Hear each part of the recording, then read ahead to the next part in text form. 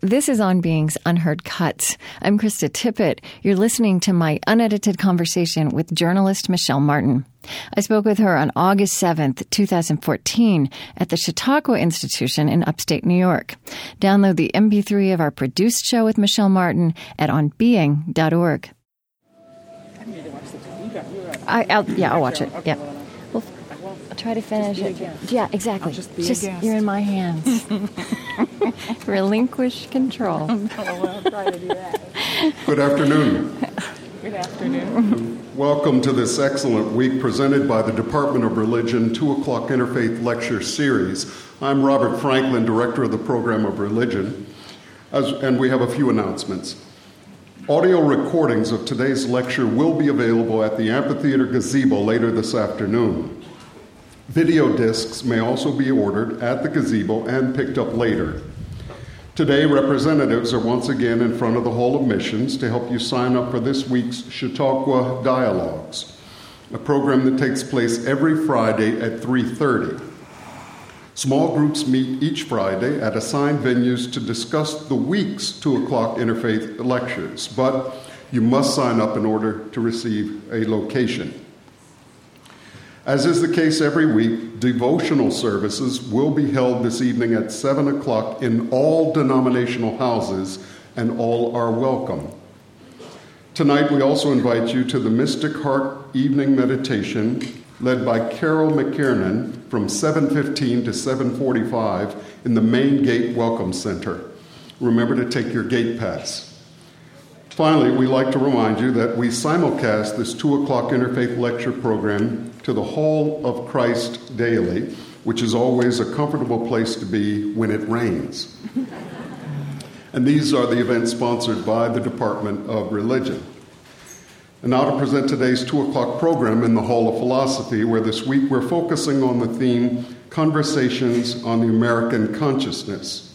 Today's distinguished guests are Krista Tippett, who among her many, many awards, Peabody Award-winning journalist, she recently received from the White House the National Humanities Medal.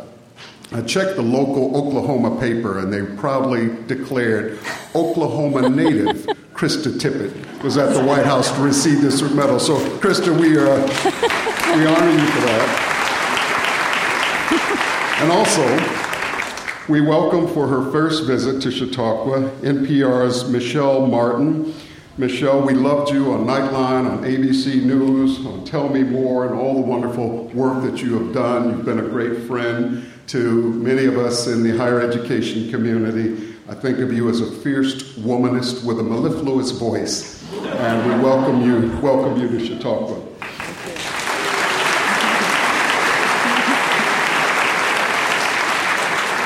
You'll be pleased to know that immediately following this conversation, Krista will be doing a book signing on the porch of the Hall of Missions, and that her books will be sold there as well. We're most grateful to the Joan Brown Campbell Department of Religion Endowment, which provides funding for this week's Interfaith Lecture Series. So now please join me in extending a very warm Chautauqua welcome to Krista Tippett and Michel Martin. Thank you.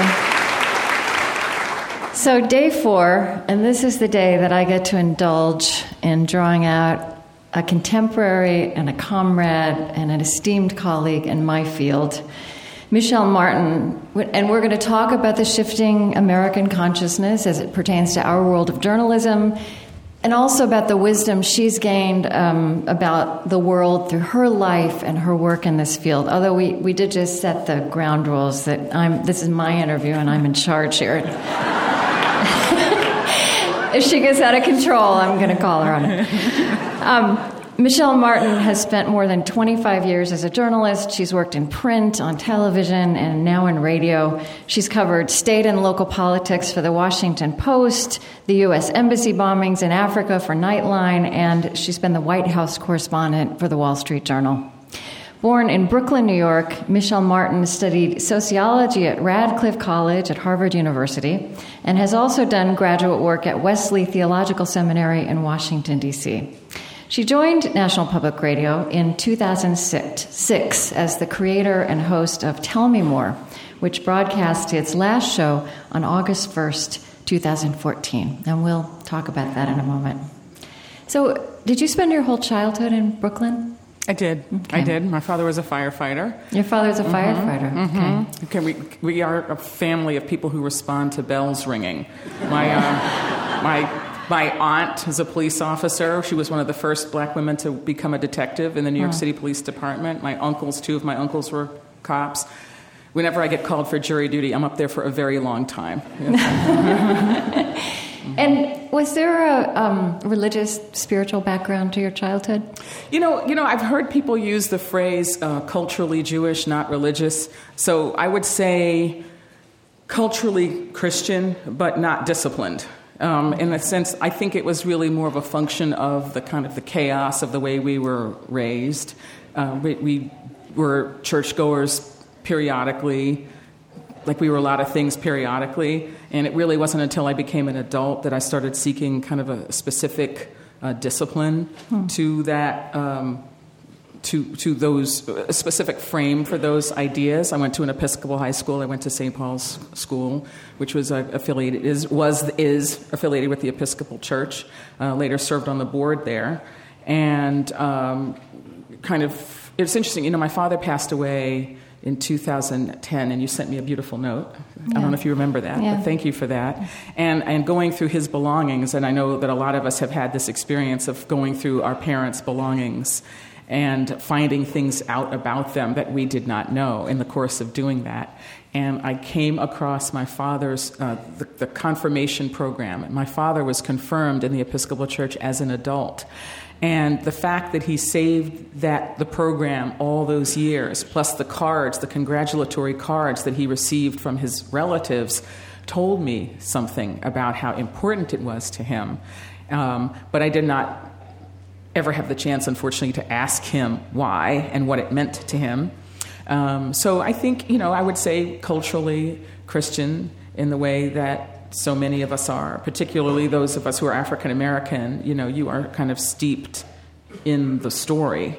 It's fundamental to you, even if you don't have a particular label to place on it at any given time. Yes, but I'd also say, take my earrings out. Sorry. Radio demerit. See, if I were back in my studio all by myself, where I'm so happy, and I don't even have to be sitting up straight, I wouldn't care. I know, right? Yeah. Isn't it nerve-wracking? I'm so really nervous right now. Radio. I'm so frightened. Like, how can you talk to you? Like, you talk to a million people every week. I say, yeah, but I don't see them. They're like, not right there. Like, I'm so... I know, and now I have to take my earrings off. Okay. I know. But what I was going to say is... journalists often, if they do have religious lives, also are very quiet about that. Might confess to being culturally Christian or culturally Jewish, but not the rest of it. What is it? Is it my hair? See, okay. I said these microphones are invented by men for men. That's true. Really, they're not for people with hair. I don't know what it is. Really? Actually, you take your earrings out. I don't take my earrings out. I can't. No, can't take them out. Sorry. Oh, that's what it is. Can you mute this? It's fine. Sorry. It's all right. If it's not a storm, it's earring. Here you go. That's good. Yeah. See, if we had our big cans, we'd be all right. All right, it wasn't even me. That's all right. I deserve that.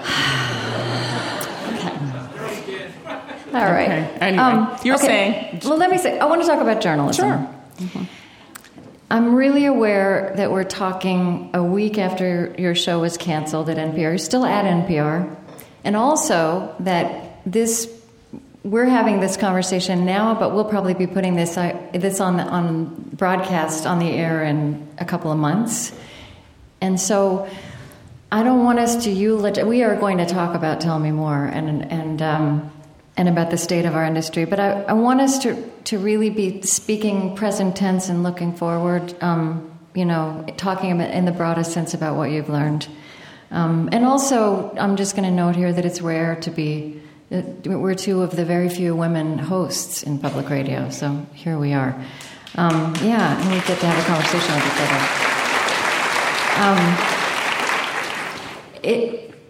How did you first get into journalism? What drew you? Interestingly enough, it was that in college, because I think like a lot of people of my era, we all assumed we were going to law school, whether we wanted to go or not. And, for some, I don't know how that happened, that we were all supposed to go to law school. What year were you born? Can you 59. 59. Yeah, we were all supposed to go. I don't know why we were all supposed to go, but we were all supposed to go.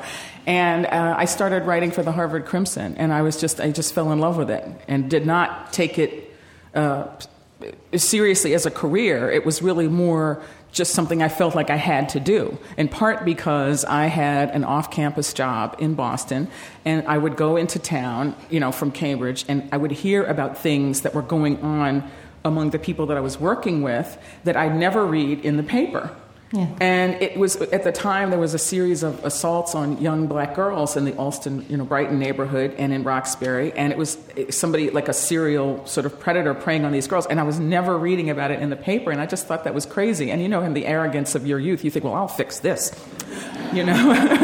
And I wrote my little story for the Harvard Crimson. And, and it was fascinating. It was just all those things opened up at once for me. Like, for example, I called the Boston Police Department to ask for a comment about this series of assaults, and I'm quoting accurately.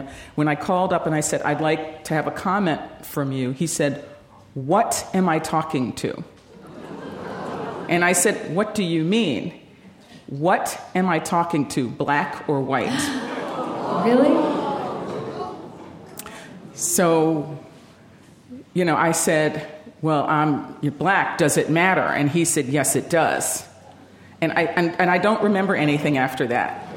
I don't remember anything about what his comment was after that. But just to give you a sense of what the environment was at the time, where people felt like they could just ask you, to your face, like what, or over the phone.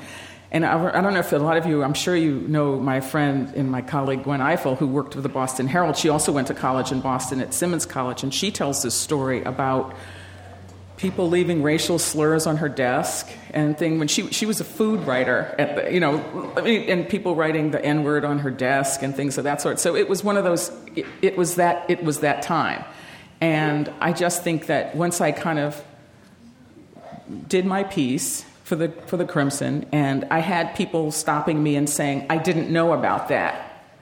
And I think I got hooked on that. I didn't know about that. Yeah. So for me, that was the driver, was telling people something that they didn't already know. And so there it is. And so, I started I still hear that noise. Is that, I can't see you much. Is it? Okay? You think it's me? You really think it's, all right, I'm going to try, but you're going to be responsible for putting them back on. All right? If I take my earrings off, it's your job. Are you sure it's the earrings? Well, it's worth a try. It's got to be. Try. Okay. Because I never take my earrings on, even when I gave birth to my children. So here they. Okay. I wouldn't take them off. For the anesthesiologist, I was like, no. Okay. Okay. If anything else goes wrong, we're just going to rely on these. Okay. Okay. So I also, I was born in 1960, and I also got into print initially. And when I went to college, I started reading the New York Times religiously. And I'm sure you feel this way too. We would never have imagined back then that in our lifetimes we would see the decline of newspapers. No, growing up in New York, which is a 3-newspaper town, my parents had 3 newspapers in the house always. It never would have occurred to me, no. And it is shocking, and it's still shocking to me, but I also just in the last few years realized how incredible it is that, let's say, those of us who love the New York Times, every morning we read this thing that at the top said, "All the news that's fit to print." How absurd, But, what you're pointing out is it wasn't true. It was never true. And there are so many things that we can bemoan about the loss of newspapers as we've known them, but that awareness that there's so much more story and reality is essential. That's what you were seeing. Well, I have as you would imagine, I have mixed feelings, as I'm sure you do too. I mean, the decline of the big newspaper is similar to like the decline of the department store, where you could find, a little bit of a lot of things, let's say. And now it's boutiques, and everybody's, people are too cool to go to a department store because they want to go to this boutique that nobody knows about but them. But the problem is that there is no gathering place for us all to find out things that we all would benefit from knowing. And that is the tension for me. And don't you think that's what we have to create now somehow? I mean, that's the next innovation. We have to try, but we have to want to. I mean, on the one hand, I am very interested in, I think my work has been of attention of, on the one hand, validating the experiences of people who are not always heard from and letting them know they're not crazy, but also connecting people who otherwise do not meet. I mean, I think that's shall we? That's ambiance. So I think both and. The question then becomes, I mean, I remember when I was working in New York, I worked in a television, I worked at ABC for, 13 years or something like that, and I was working on a program there, and I would go up to New York quite often to film the interstitial segments, right? The studio segments were all filmed in New York, and I remember going to get my hair cut once at this place in a very nice salon that geared toward women of color, African American women, and the girl who was washing my hair said, "Well, let me know when you have the black segments on, because those are the only ones I'm interested in." Mm-hmm. And I remember this, this kind of swoony feeling coming over me, like, oh God, I'm just trying to get my hair cut, but now I have to educate this girl about why she's wrong, And I was trying to kind of sort of gently suggest to her that that's just not right. You just can't live in your bubble. But obviously, a lot of people think they can, or do they not? I mean, this is partly the problem with our media today is that people can select their bubble and not come out of it. And we're choosing that. We're validating that by our choices. And so the question then becomes is, how do we persuade people to come out of their bubble? And I mean, so one thing that that disturbed me as I was getting ready to interview you, and just steeping myself in the show and in things written about the show, and even in the way NPR describes the show, or it'd be described as an NPR program aimed at minorities, and. I think what you do in your journalism on NPR is I really think you followed that thread that you pulled out those years ago, that you want to tell more of the story. So it's not at all that you don't have mainstream, white voices or, some of the same kinds of intellectuals who are on other programs, but you also bring an array of voices in that reflect the array of who we are. And there seems to be something really troubling at the idea that because, you are an African American woman, and I think that's the inference that's being drawn, that it's a program aimed at minorities, but whereas so many of the programs, and let's just say on public radio in particular, which are hosted by white men, are for everybody. Well, I know, I agree with you. I find that very annoying. Like, how is it that, white people are universal, but the rest of us are not? Like, it's like, like white people get to be like crunchy, every universal peanut butter, but we're always the crunchy. I mean, what is that? Why is that? I feel like I'm very mainstream. I had a woman once complain about the music on the program, and she said I don't remember what she said. It was something insulting. I don't remember. But it was something about the music of the program, about how it wasn't, mainstream enough or something of that sort. I started laughing. I said, lady, I went to Harvard. My husband's on the symphony board. I don't know how much more mainstream you want to get. What does that mean? That just your tastes are not universal. Like this is the part that it annoys me. It's almost like people get to that's privilege, isn't it? You get to universalize yourself and decide that you're everybody and these other people are different. That's privilege, and I don't agree with that.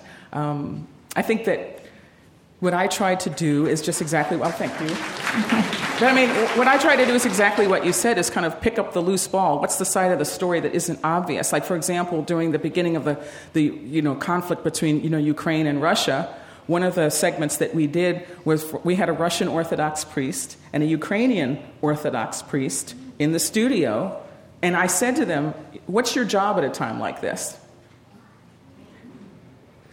Who are you in this? Yeah.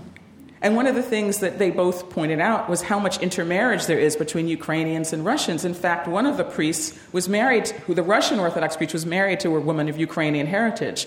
And realizing that's what happens on borders, right? That's what intermarriage is quite common. And that was the first I had heard of that or even thought about that. And I said, of course, that's quite true. And so I guess, was that for minorities? Yeah. Or was that's the part that annoys me. But I don't know. Look, it's our broader discomfort with race. It's just, was it Condoleezza Rice called it our birth defect? I don't know if it's our birth defect. Yeah. It's that, which isn't to say that I feel defected, because I don't, but the circumstances by which people, particularly of African descent, and also I would say by Asian descent, who came here under duress and really under circumstances which were different from people who came by choice, even if the choice was pressure, starvation, and poor economic conditions, who came here under duress, is something that we have not really come to terms with in a way that we can commonly talk about. And so I think that, when people say things like, I don't even see color, I don't see race, and I always want to go, what's wrong with it that we can't see it? Right. I like mine. I'm good. I like my color. I'm fine with it. You can see it. I don't. We don't say that about other things, other groups, other things. Like I remember, where we go to the beach. We go to the beach in the summer on the Delaware shore, and there are a lot of people who put flags on their porches, and I see a lot of Irish flags from the Irish, the Irish Republic. I see a lot of flags from Italy. People are just declaring their heritage, and nobody says, I don't see that. Right. and don't you think it's about our discomfort, and it's also about something that's come up, this week in the conversations here, that journalists. So let me just say, I think the context of this conversation is you and I are two people in the field talking about how we're going to recreate the work we have to do.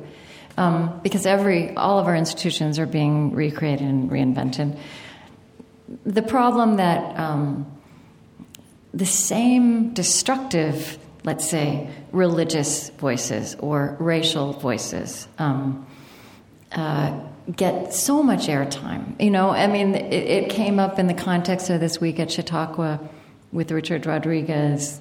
He was talking about where are the Christians, where are the churches when you have children in despair at the Mexican-American border. And, I think that's a valid question to ask in our culture, but I also know, and I think that there are a lot of Christians and a lot of churches and a lot of people of different faith out there, but the cameras get pointed at these ugly, terrified, hateful voices and people, and they get pointed at them over and over again. I agree with you, and I'm always puzzled by that. I know that, on my last show on August 1st, one of the people that I had on was a rabbi in Washington, D.C., Orthodox rabbi in Washington, D.C., and obviously one of the reasons that we called him was to ask the same question, what's your job at a time like this, when there's so much going on, in Gaza and the Middle East? And part of what he said, and I'm not going to quote him in a way that he deserves, was to say that part of my job is to speak to people's a higher purpose at a time like this. And part of the reason I felt it was my job to put on voices like that. One of the things he said to me is that so much of the coverage of religion is either infantile or incendiary. Yeah. It's true. It's either infantile in this kind of this, forgive me, local news, because I know that's an important and hard job, but it's either, isn't it interesting that those people do that? Wow, look at their funny customs, Or, the religion is for weirdos, school of journalism. It's either that or they mean well, but it's still quaint, annoying. Yeah. And then, or it's incendiary, people who are deliberately provocative, people who are burning Qurans, people like that, these people who are doing all this agitating in New York against the so-called Ground Zero mosque, which, by the way, was nowhere near Ground Zero, were people who were, you couldn't tell me right now what their job is, what standing do they have, what is their, what accomplishments do they have that would cause people to follow them, other than that they're racist and loud. And so, I don't know why that is. I confess to you, I have been in this business, you and I have been in this business a long time, and I continue to be puzzled by why. Yeah, and I also, it's appalling to me that that journalists make mistakes and sloppy generalizations about religious people and about religious tradition that they would never let themselves make, or that some editor would correct them about if it were political or economic. That is true, but I think it's in part because, well, I don't know. I think it's in a way like similar to race. I think it's kind of the false doctrine of politeness, in that people act as if they don't notice it somehow will go away.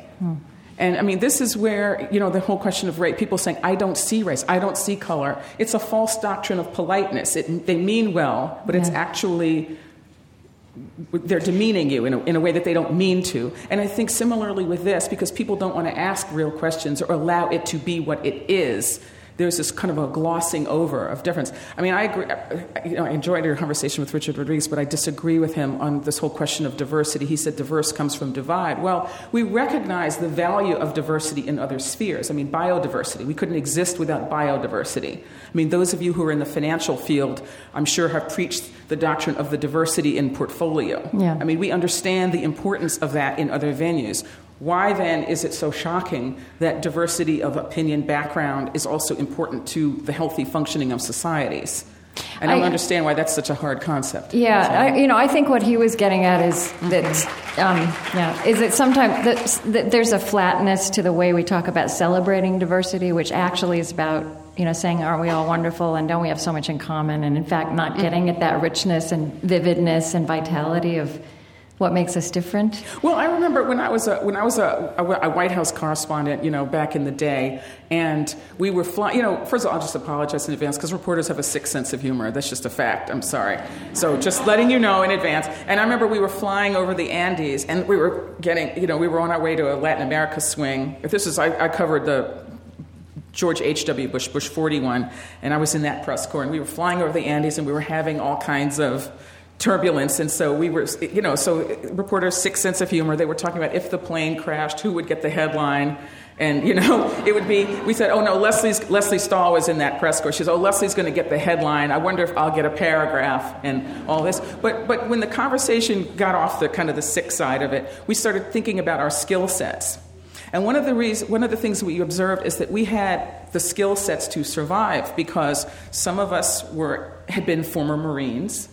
Particularly some of the videographers, some of our camera operators were former Marines, and who had survival training. And some of us had been trained in emergency medicine. I guess what I'm saying is, even this rarefied group, the diversity of experience we realized would have helped us to survive. And that is how I would like us to think about this. Yeah. I would like us to think about the diversity of perspective and experience that would help us to survive. And then the biodiversity context. Right. I wonder, so one of the things you've done in your journalism at NPR and certainly on Tell Me More is to say that faith and family are huge topics at the center of your journalism. And I wonder how you respond to because I think in journalism these are considered to be soft and subjective and girly. Girly, yeah, even that. How do you respond to that? How do you think about that? Don't care.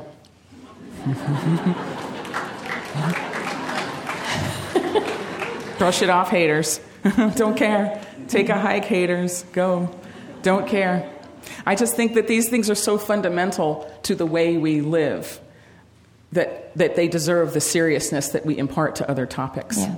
And part of what I am trying to do is elevate is the wrong word because they don't need my elevation, but to allow us to discuss these things in a way that allows my values to come to the fore, which are facts, first of all. I'm in the fact-based side of journalism. Let me just put it this way. The people who are enemies-driven, who look for their enemy and then try to fire at that person, that is not me. I am in the fact-based side of the business, and I hope that all of us here are lifting up the fact-based side of journalism.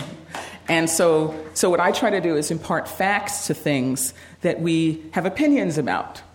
Race is certainly one of those things, but there are knowable facts that I think a lot of people are now being acquainted with, that people have assumptions about. For example, I just did a book last week a couple of weeks ago, about the long shadow, and a very deep study of the life chances and trajectories of a large group of children in Baltimore over 25 years. Remarkable work. Half the subject sample black, half the subject sample white. And they destroy many of the myths that people have. The fact that, for example, that the white kids with a high school education only, the white boys with a high school education only, far more likely to be employed than the black boys with a high school education only. Why is that? Their social networks allowed them to be employed. The fact that drug and alcohol use among the white kids was greater than that among the black kids. But drug and alcohol use had a far more deleterious impact on the employment opportunities for the black kids. So these are knowable facts. Mm-hmm. So even though I recognize after all these years in this business that a lot of people don't care what the facts are, I'm hoping that other people do. And that though my work is for them. And so it's knowable facts. And also to help us talk to each other about experiences that could be helpful to each other. I mean, one of the reasons I got very interested in the parenting conversation is that I look at all these parenting magazines. When you've got little kids, I don't know if you've got little kids, you're like desperate for information about. But I found that so much of the conversation was how to get your kid to eat carrots. All right. Well, once you've gotten your kid to eat carrots, what else is there? Yeah, right. But reams and reams and books and volumes on how to get them to sleep and how to get them to eat. Get the carrots. So okay, now that we've got the carrots together, what happens when your kid goes out to the playing ground and somebody calls him the N-word? What are you going to do? What happens when your son is the only white boy on his basketball team and, the kids on the other team are jealous because they want to play for that team because it's a good team and they think he's taking their spot, and they rough him up in the locker room? What do you do?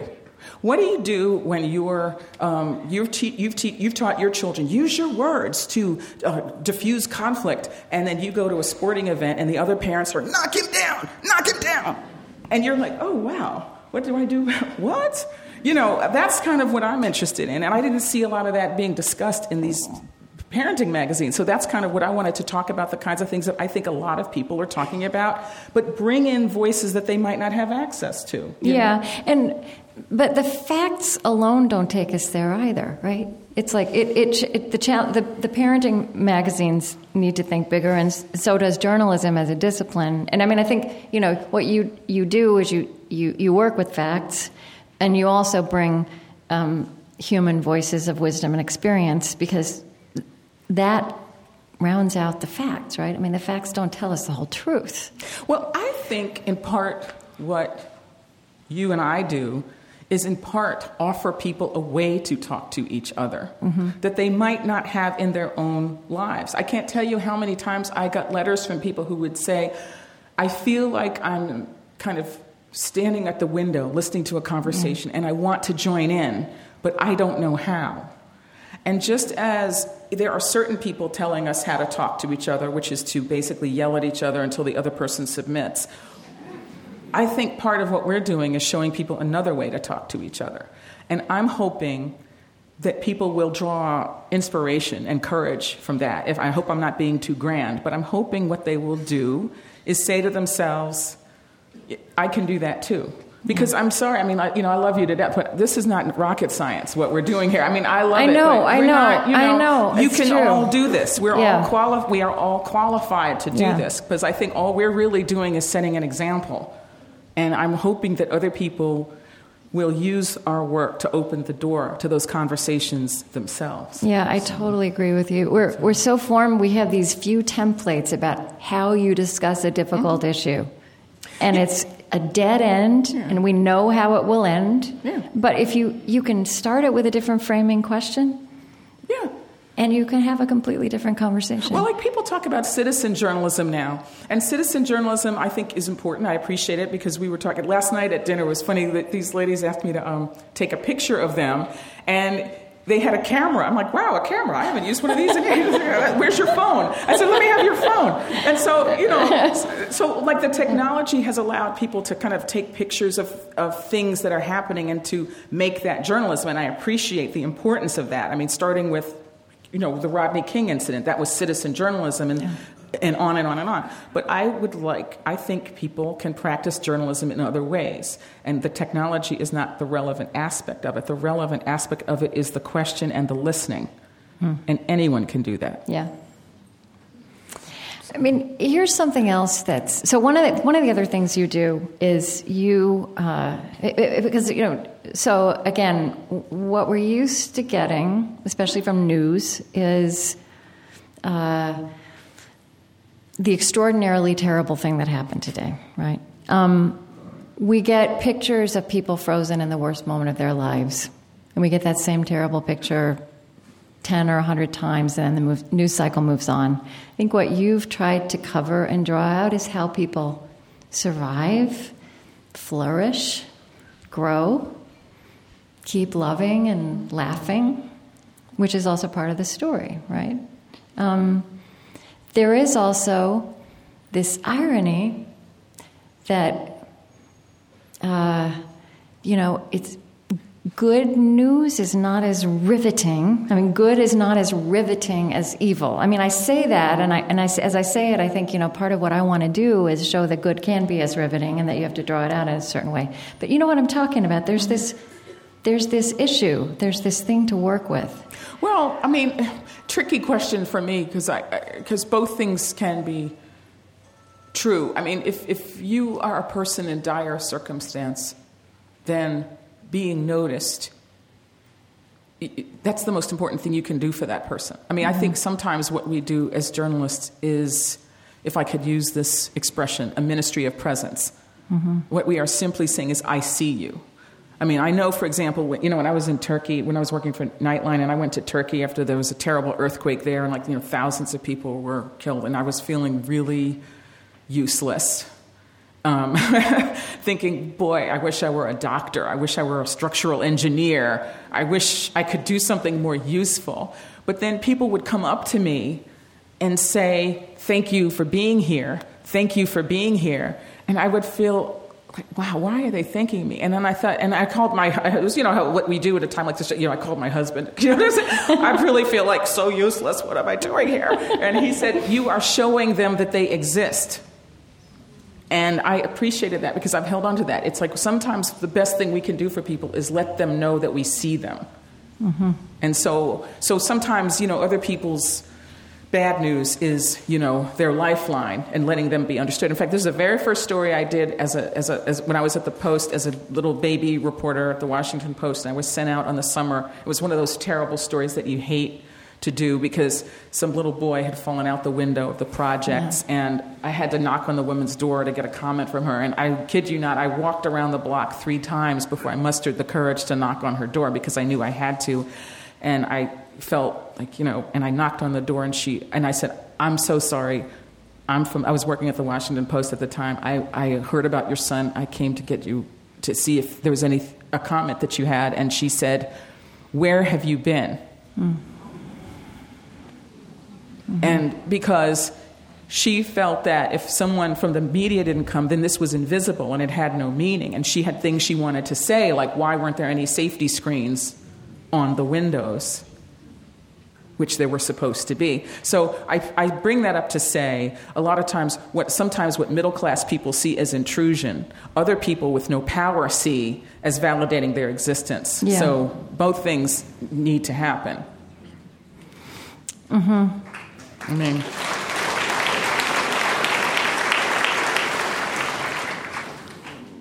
but you do. I mean, yes, we have to shine a light on that as well. Yeah, I mean, I appreciate one of the things I've appreciated about my work, particularly at NPR is that it's a relationship. I mean, it's a relationship. I mean, I was on the air every day, Monday through Friday, every day. So it's a relationship with people. People tune in sometimes just for company. They don't really care what's going on. They just want to hear what's up with you, and I respect that and I appreciate that. I mean, it is our town square in some ways. I mean, the place that we are now it's a very wonderful place. It's a very beautiful place. But we are here at a time when we have the leisure and the opportunity to spend this time together. And I think part of what we do in the media is we are a bridge to people who are isolated for whatever reason.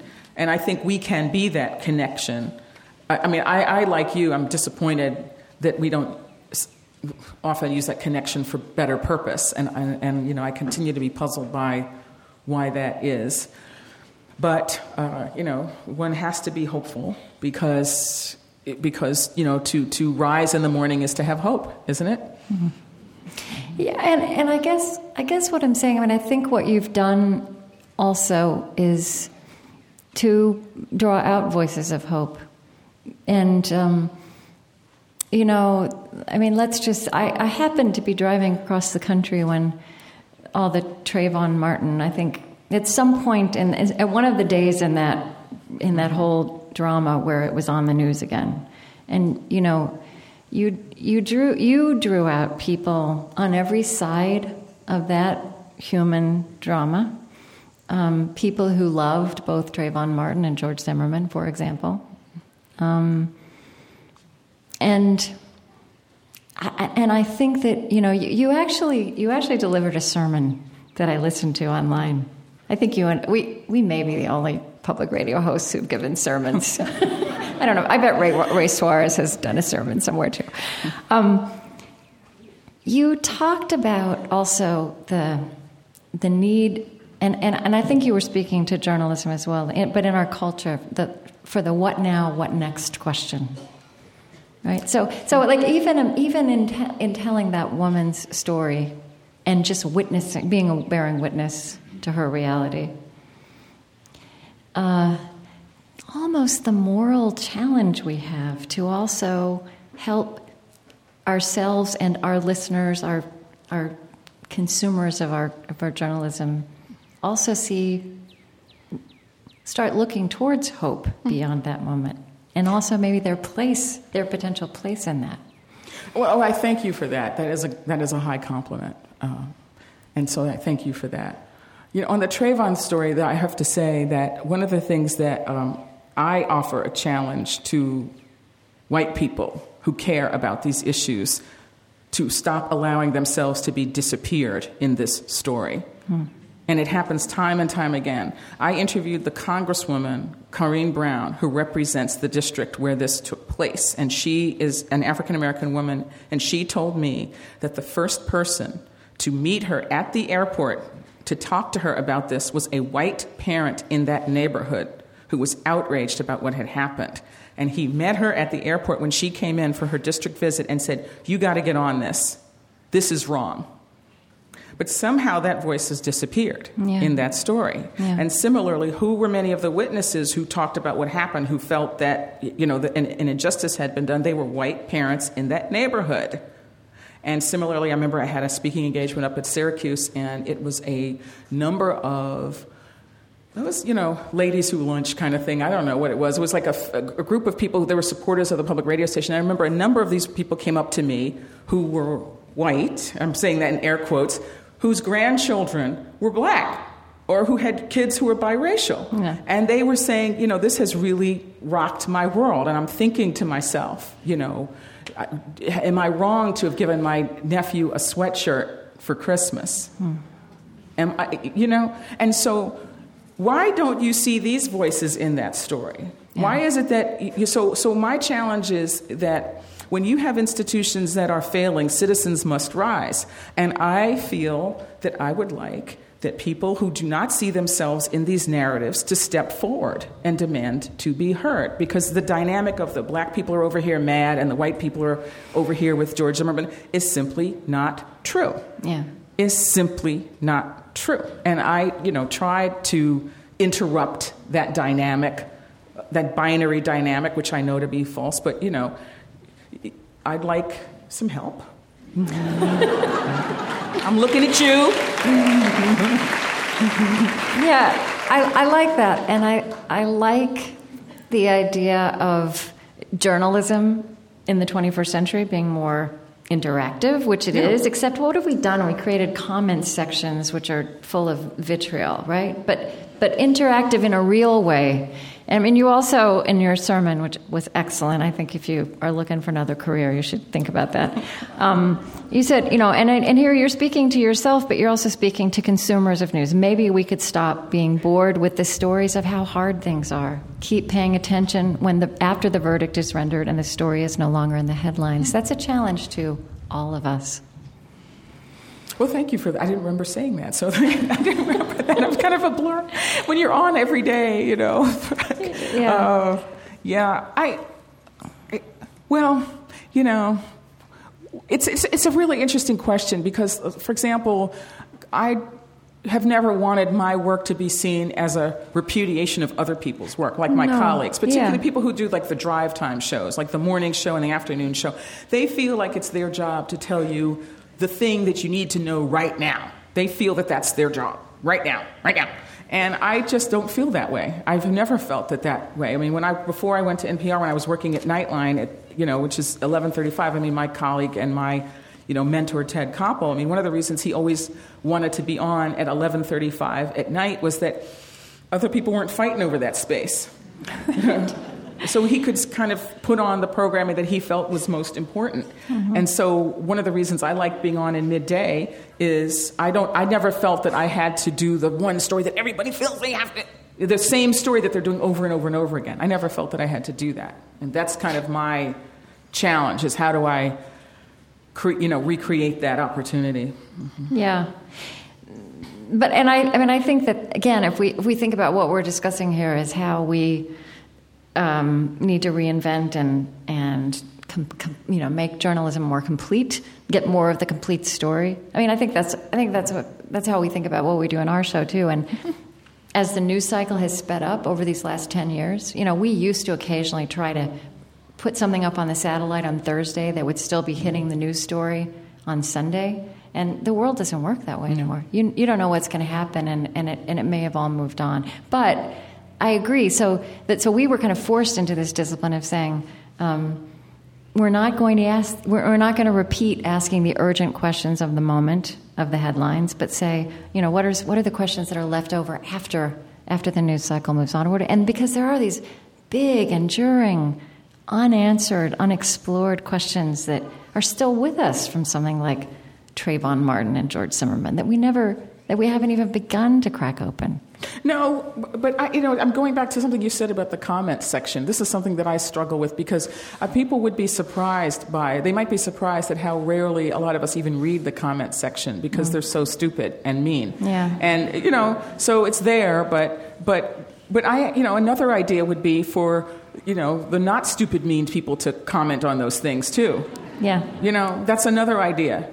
Is that other people who have something of substance and elevating to say or want to contribute to a constructive dialogue, they could comment, because I guarantee you these other people will get bored and move on to something, else. It's interesting to me, though, how often these sites get captured by the lowest common denominator. Yeah. And it's because everybody else gets chased out of the space.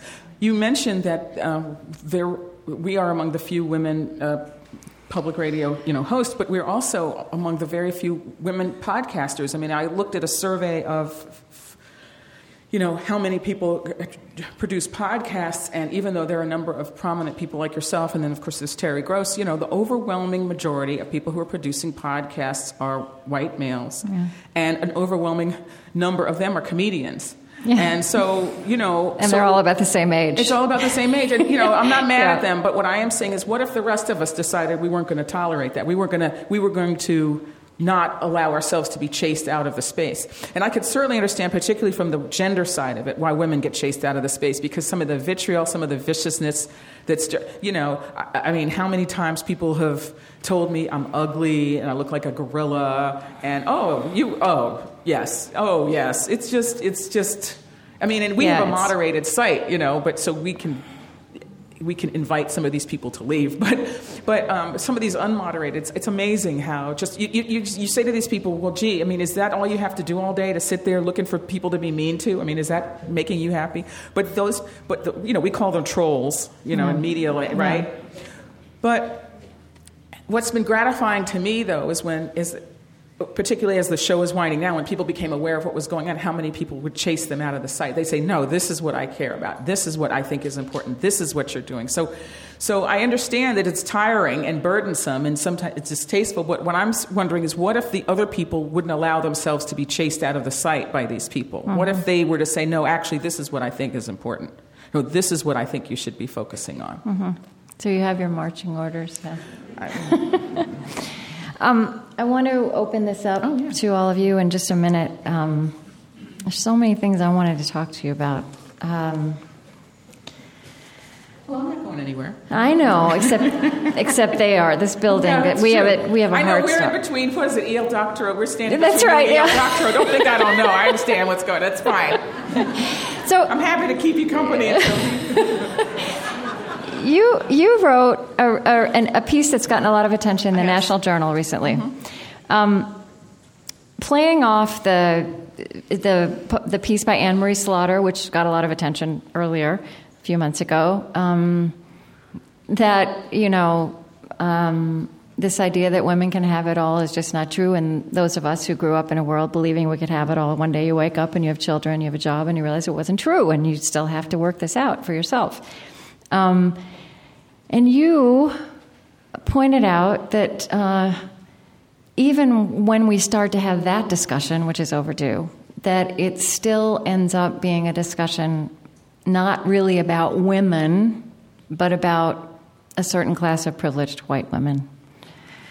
Well, I was very, it's interesting because the National Journal asked me if I wanted to offer some reflections on this piece, and I didn't realize I had that much to say about it until I just started writing about it. Well, and you said, what did you say? You said this is your version of King's letter from Birmingham jail. So tell me why that analogy. I mean, because that's a big statement. It is a big statement, and I apologize if it sounds grandiose because I don't mean it to.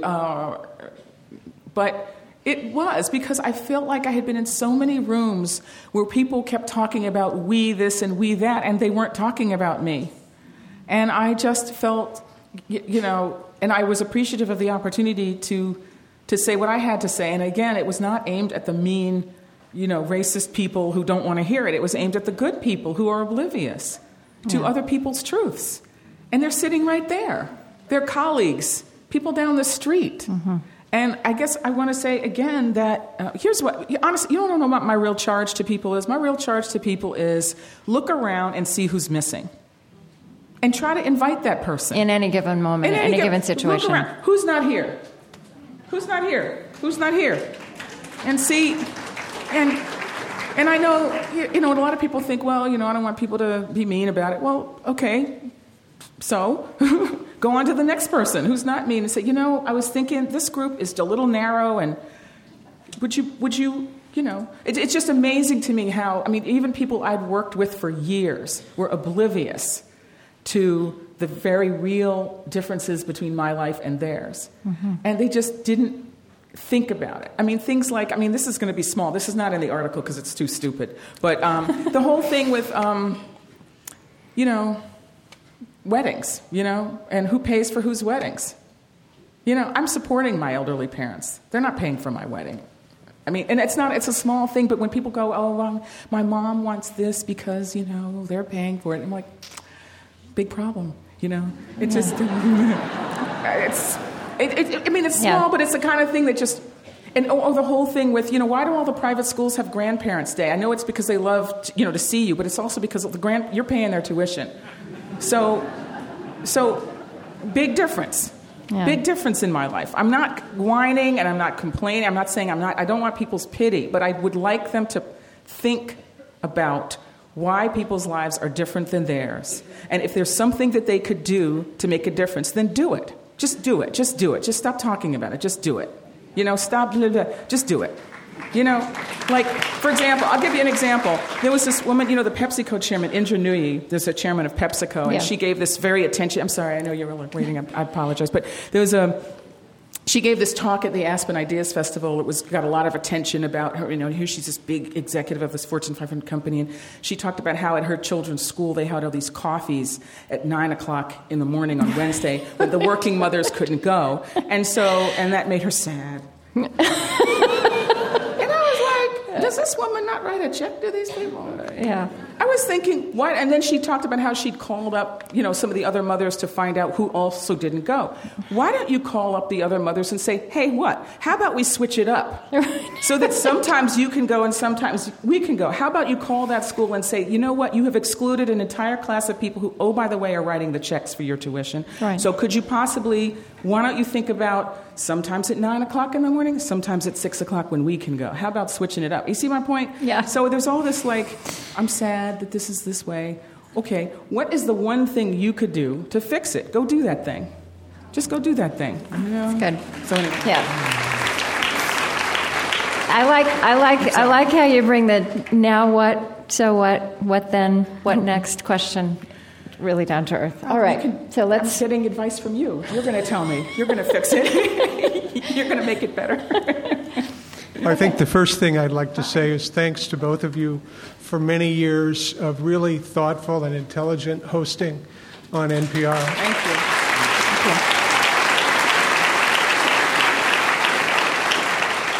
What I found myself wondering as I was listening this afternoon is the whole notion of allowing trolls to set the context and the tone for the conversation that follows.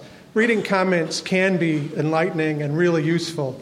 Ta-Nehisi Coates, who blogs for The Atlantic, does a great job with that. Mm-hmm. And he insists that only thoughtful and intelligent and polite conversation is allowed. You're in my house. You're having a conversation about the subject that I've raised. You need to behave in a way that is reasonable and responsible. And why do we tolerate people not doing that? And why don't we enforce that much more strongly?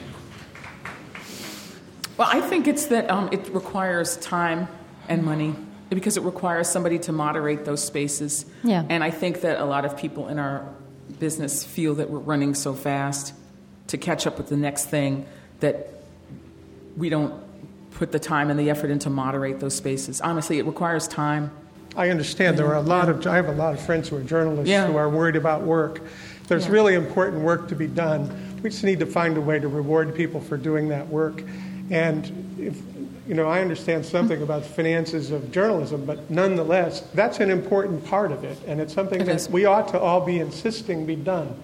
My local newspaper, one of them, the Cleveland Plain Dealer, has among the most horrible comment sections I have ever seen. And I don't know why that, it's disgusting to go to it. And we shouldn't have to put up with that. Well, the business model is a big part of it, and you're right. And I would welcome your insights into how that could be done differently. I mean, you've actually raised an idea for me, which is perhaps this is something that we should consider seeking grant support for to make it see if it makes a difference. I agree. Because you're right. In Charleston, West Virginia, we have an excellent shelter for physically abused women who, when they escape from the situation, they have a place to live and stay, and they get food and shelter and everything they need. They can bring their kids there until they can move on to the next part of their life. And the Today Show has a program where once a year, Al Roker goes out with a truck and donates things that places like that need, that charities need. So they came, they interviewed the director of this program, and multiple times she made it very clear that this project was totally funded and developed and initiated by a group of Christian churches, Protestant churches, and the Jewish synagogue and the Jewish temple, okay? And, I mean, she said it multiple times. So when they showed the piece on this, no mention of Christ. No mention of Christianity, no mention of Judaism, no mention of religion in any way. And that was a fact. You know, I mean, it wasn't, she didn't make this up. That was a true fact. Why does mainstream media feel compelled to just leave that out of stories? I mean, I completely believe you, and I think it's the same reason, something I talked about, earlier, which is this whole thing of, like, I don't see color. It's just like a phony politeness. Now, in part, I would say, I think it's because a lot of people who are kind of trained in a certain style of journalism have been led to believe that it's icky, and therefore, you can't win, and somebody's going to be mad. So you're looking for this false middle, right? I will say I think it was a terrible editorial decision, and I think that's the kind of thing that cries out for a person to call him up and say, let me explain to you why that's a bad idea, and this is why this matters. You missed a fundamental part of the story. You missed a fundamental part of the truth of the experience. And I just think that people have been trained in a certain way. And I think it's also unfortunate that a certain wing of Christendom has so captured public dialogue in the current era that people associate any kind of, religiously motivated experience with the bully boy wing, And I just think it's a shame, and I'm sorry that happened, and I don't think it's too late, and I think that you should call them back. It's not. I think you call them back. I have a question for both of you, really. It has to do with bubbles. Within journalism, I know that there are pressures on you all to reinforce the bubbles rather than cut across them and burst them and create an open space. Can you talk a little about the nature of the pressures that you experience to do that, and particularly whether any of that might be involved in the cancellation of your show? Oh, dear. I knew someone would bring it up.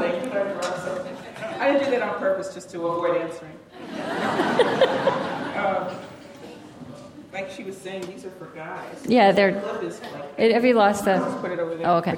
Anyway. Okay. Anyway, go ahead. It's fine. I think it's fine. I'll just leave it here. Do you want to... Well, I'm in an unusual position because I have a weekly show, and we've kind of created our own thing. But, what I want to say is that if I hadn't raised the money to do that all along, it wouldn't be on the air. Mm-hmm.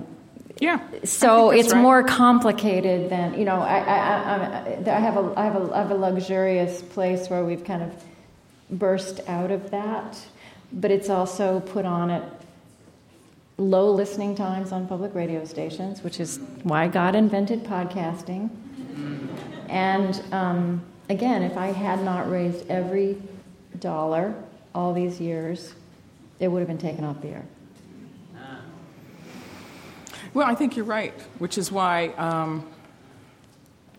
I think that Krista's right about that. I mean, the economics of my program a little different because it was a daily show, 5 days a week, an hour. And you didn't control the economics of your show. Did not control the economics of it, and also we were news-inspired but not news-driven. So we saw it as a mandate, and because of the time of day that we were on, in part to be responsive to news, broadly defined. The way I saw it is I was kind of responding to the news, but also opening up things that would not necessarily have been opened up in other venues, which, of course, then other people followed, which I was always, amazed. There was a story that was on the website today, which I did, 3 weeks ago, which I'm like, okay, fine. But how can I say? Let me put this in a positive way. The business. We don't have to put everything on the air. Well, we have to figure out the business side of this. We have to figure out the business side of this because we have to have countervailing voices. I mean, it is a fact that people with a distinct sort of political persuasion are very interested in buying media properties now, and that is not coincidental. And so I think that people who have other points of view or who are interested in having other points of view be heard, not because they want to dictate to people, but because we need, as I've mentioned, I think we all agree, the full range of opinions to be heard and ideas to be heard, because that's how we thrive as a people. As all people, really. I mean, you look at the People's Republic of China now, and you see that all of these terrible situations that are occurring, it's in part because there is no free media. I mean, they have an active business environment, but there is no free information. And we don't want this for ourselves. And so we need to have a variety of voices, and those of you who have business acumen, I mean, you could do worse than attend to this problem. And I would appreciate it. Very much. Yeah, well, and one of the things that some of the leadership at NPR said, and that was repeated in the New York Times when Tell Me More was canceled, was diversity has to make sense in the business context. I was really annoyed by that. Yeah, but again, you know what it gets at? It was our CEO, but I was really annoyed by that. The new CEO. I mean, I don't know what here's what I will say about that. I don't think he is well acquainted enough with the facts. Well, Because he was not. It was the new CEO. He was not there when the decision was made, and I don't think he is well acquainted enough with the circumstances. And perhaps had he been, would have made a different decision. But he didn't take. My show was canceled May 21. He was appointed July 1. Yeah. So there it is. But I just don't think. But also, it makes me think about this. What you've been saying repeatedly today, that we've decided that we don't want to see race, that we won't see race, for all these reasons. But the minute I think you say something is about diversity, which again I don't think that's what your show was about. I think it was a big picture of life. Then you pigeonhole it in a way that doesn't help the business model. Well, this is a complicated thing because NPR is a content provider and the stations are the distribution platform, and you can tell people all day long, did you know that your market is X, and they have no one on the air that speaks to that market, but they're more afraid of the 8 people who would write in mad than the 25 who would be happy. So, there are a lot of things that we could do differently. Yeah, I think you've answered my question, which was basically what I heard was that your program was canceled because it didn't provide enough income to the network.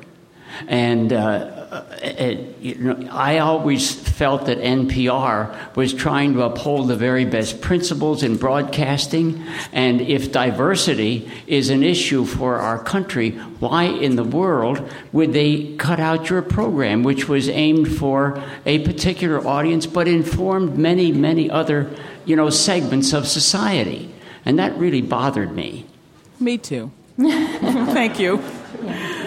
Okay, we have time for our 2 more questions. Okay. First, I think you're both national treasures. Thank you. And I was extremely disappointed personally when I learned, Michel, about your program being canceled. What I'm wondering is to look forward in the broader realm of journalism. It's going through a lot of changes. It's messy. It's crummy when it makes some of the kinds of decisions it made recently. What would be your hopes with the tinge of reality in terms of if there are some positive possibilities for journalism as it goes through this messy transformation? What do you see as possible that might come out of it in the future? Well, I will say one of the things that in the near term, the disappointing note, and I will not end on a disappointed note, but on the disappointed note is that there are a number of new media outlets which are even less diverse than the old media outlets. I mean, this is very disturbing to me. I mean, there have been a number of new media enterprises that have gotten a lot of attention of late, and there are very few women involved, let alone people of color involved. And I think this, again, has to do with networks. Like, who are their networks? Like the networks of people who are funding them and the networks of people who, and I just think that can't continue. And this is the kind of thing where I would ask people to use their voices in the audience to say, not acceptable. I mean, it can't just be me, right? I can't just be like, it's got to be the audience broadly defined saying, this is not acceptable, this is not what we expect, and you need to do better, because I guarantee you they will. I am hopeful because, as I said, to get up in the morning is to be hopeful, and that I see enough of an appetite for the kind of work that we do that my feeling is that if we can get a couple of the pieces right, then we can change the paradigm. I mean, I applaud you for not just your work as a host, because I think that's terribly important, but for also figuring out how to create a sustainable model. Yeah. And I think that that is under discussed. I think women who are creating new business models have to be applauded for that as well as for the content. I mean, we've done a lot with the content, but the business model is what's broken. And so I applaud you for that. Yeah. And I think that that's, at least in part, what you should have gotten the medal for. So my business model. Business model. But because when we change the structures, we change what's possible. I mean, why does a place like this exist? Because people had the idea of creating a structure where different things can happen. And the people created this and then revise it over time. And so that, to me, is what needs to happen in our field.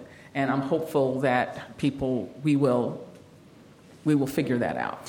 You know, I was at a conference at the museum earlier this year. I just want to mention it because there were some hopeful things that relate to what we're talking about here. One is journalists really woke up very late, or editors, newspapers, woke up very late to the fact that when the internet came along, they just created these comments section, which were anonymous and which didn't actually assume that the consumers of news were participants in the process of being an informed society. And there was a realization also that one of the things the internet has changed was that whereas it used to be that the day you published your piece, your piece of investigative journalism, or your article or your essay on the radio, whatever, that was the day the story ended and you moved on to the next story. But journalists themselves are having to wake up to this reality. I mean, what Michel is talking about the story started the day you heard it, the day you read it in the newspaper.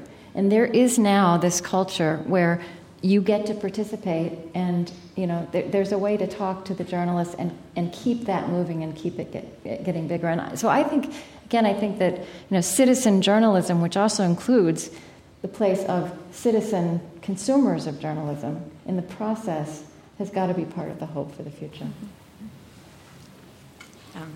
Thank you for taking my question. It's harder for women to seem to rush up to the podium. So true. I was really glad to see a few women in the back of that line. Thank you. Thank you. You've really inspired me to re-energize and push. I have a podcast series, Policy Pace, with PhDs, like real scholars, not philosophies of scholars. And I really appreciate that. And I just want to say something about the comment section. I read the comment section because it helps me know why election results are what they are. Because the minority of us are eloquent, highly educated, and I hope those voices won't get cut out, the name callers, whatever, because those are their feelings. But my question is, considering NPR is considered liberal media, what diversity do you think is missing from NPR that should be there to really fully inform with a broader scope of what our real society is? Well, the audience is really not liberal. I mean, the audience surveys have demonstrated consistently over time. It's literally 1/3, 1/3, 1/3. 1/3 self-identified conservative, 1/3 self-identified liberal, 1/3 self-identified moderate, and that's been true for 10 years. So that's not true. I know that there are people who would like it to be true because they want to beat NPR with the ugly stick, for their own market reasons, and I just refuse to play. I'm just saying, I mean, I've covered every, convention since, I was, and, I've had people say everything to me, but I just say, well, that's your story, but it happens not to be true, and you can like your story better, but it's not true. So I think, obviously I'm very disappointed about canceling my program. I've not made a secret of that, and I don't see why I should. But I feel that, and I think that there will be a void until they figure out how to fix it. I mean, I am staying at NPR. I mean, I helped to say that. We are starting something called an Identity and Culture Unit. It's going to fold in Code Switch, which is a group of bloggers that's going to fold in Michel Norris's Race Card Project, which I think a lot of you have become familiar with. It's really very interesting. And she started this during the 2012 election, I think, or 2000. I'm going to forget one of the elections with Steve Inskeep from Morning Edition, and they asked people to write reflections on race in 6 words or less, and then they would go. It's really interesting. Talk about creating a new form. So the Race Card Project, which comes out of the obvious phrase, "Oh, you're playing the race card." She's like, "Okay, well, let's play," And so she's doing that. And then she goes back and interviews people about the story behind those 6 words, and so she's been doing that. And, I'll be contributing to other programs, and we'll see. I mean, my attitude is I will hold them accountable, and I hope you will as well. Do that thing, Okay.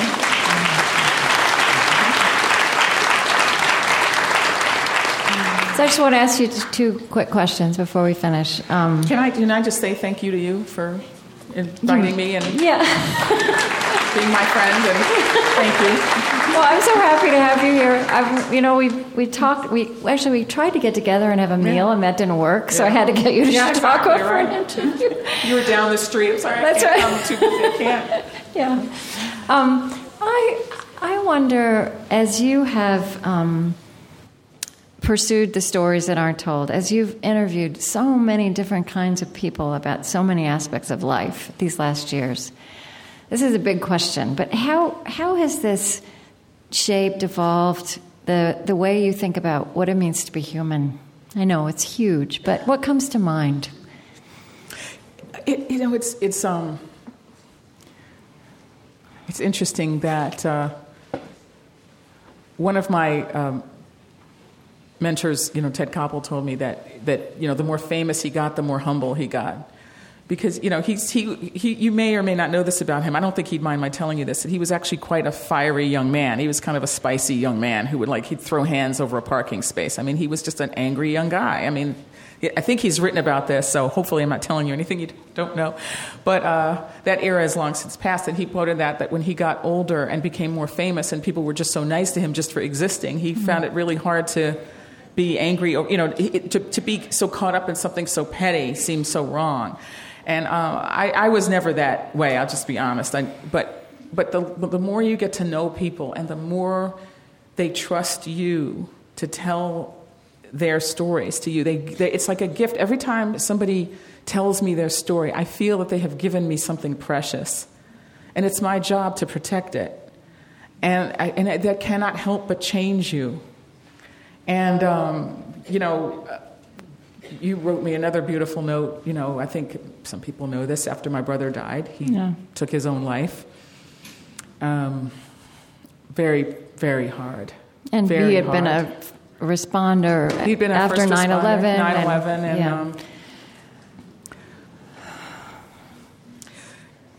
9/11, I had to learn a lot about that. Brought me into a community of people that I had not been part of before. And, there is no why. There is a why, but the why doesn't really matter. He's my brother, and I loved him, and he's not here. But it brought me into connection with so many people who had that experience that all I can say is thank you, because they gave me that gift of connection and not leaving me alone in my pain.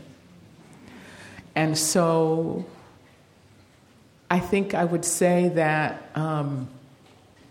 really what I'm left with is gratitude, such profound gratitude that people, despite all of their pain and all of what people go through, are still willing to reach out to each other.